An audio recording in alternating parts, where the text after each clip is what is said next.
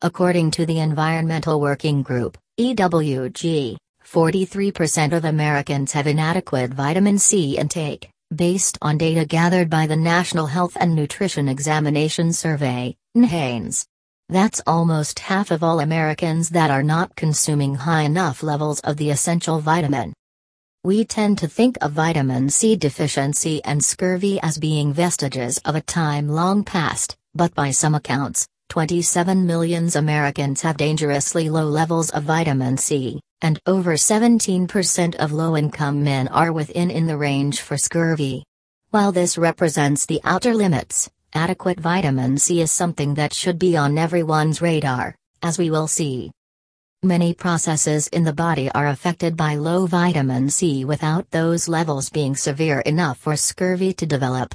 Scurvy is the endpoint along a long continuum of vitamin C deficiency.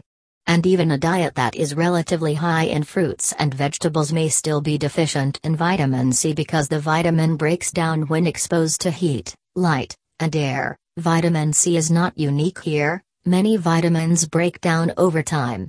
Even a fresh orange purchased in a supermarket can have almost no vitamin C. Most all mammals synthesize their own vitamin C, with levels of synthesis increasing at times of illness and stress, but humans do not. Some theorize that at one point in human evolution humans lost the ability to synthesize vitamin C while they lived in a very fruit-rich environment.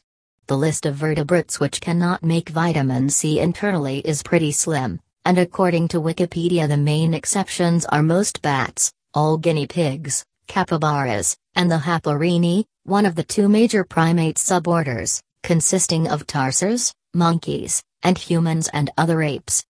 Vitamin C is essential both in terms of requiring an outside source of the nutrient, but also in terms of our health.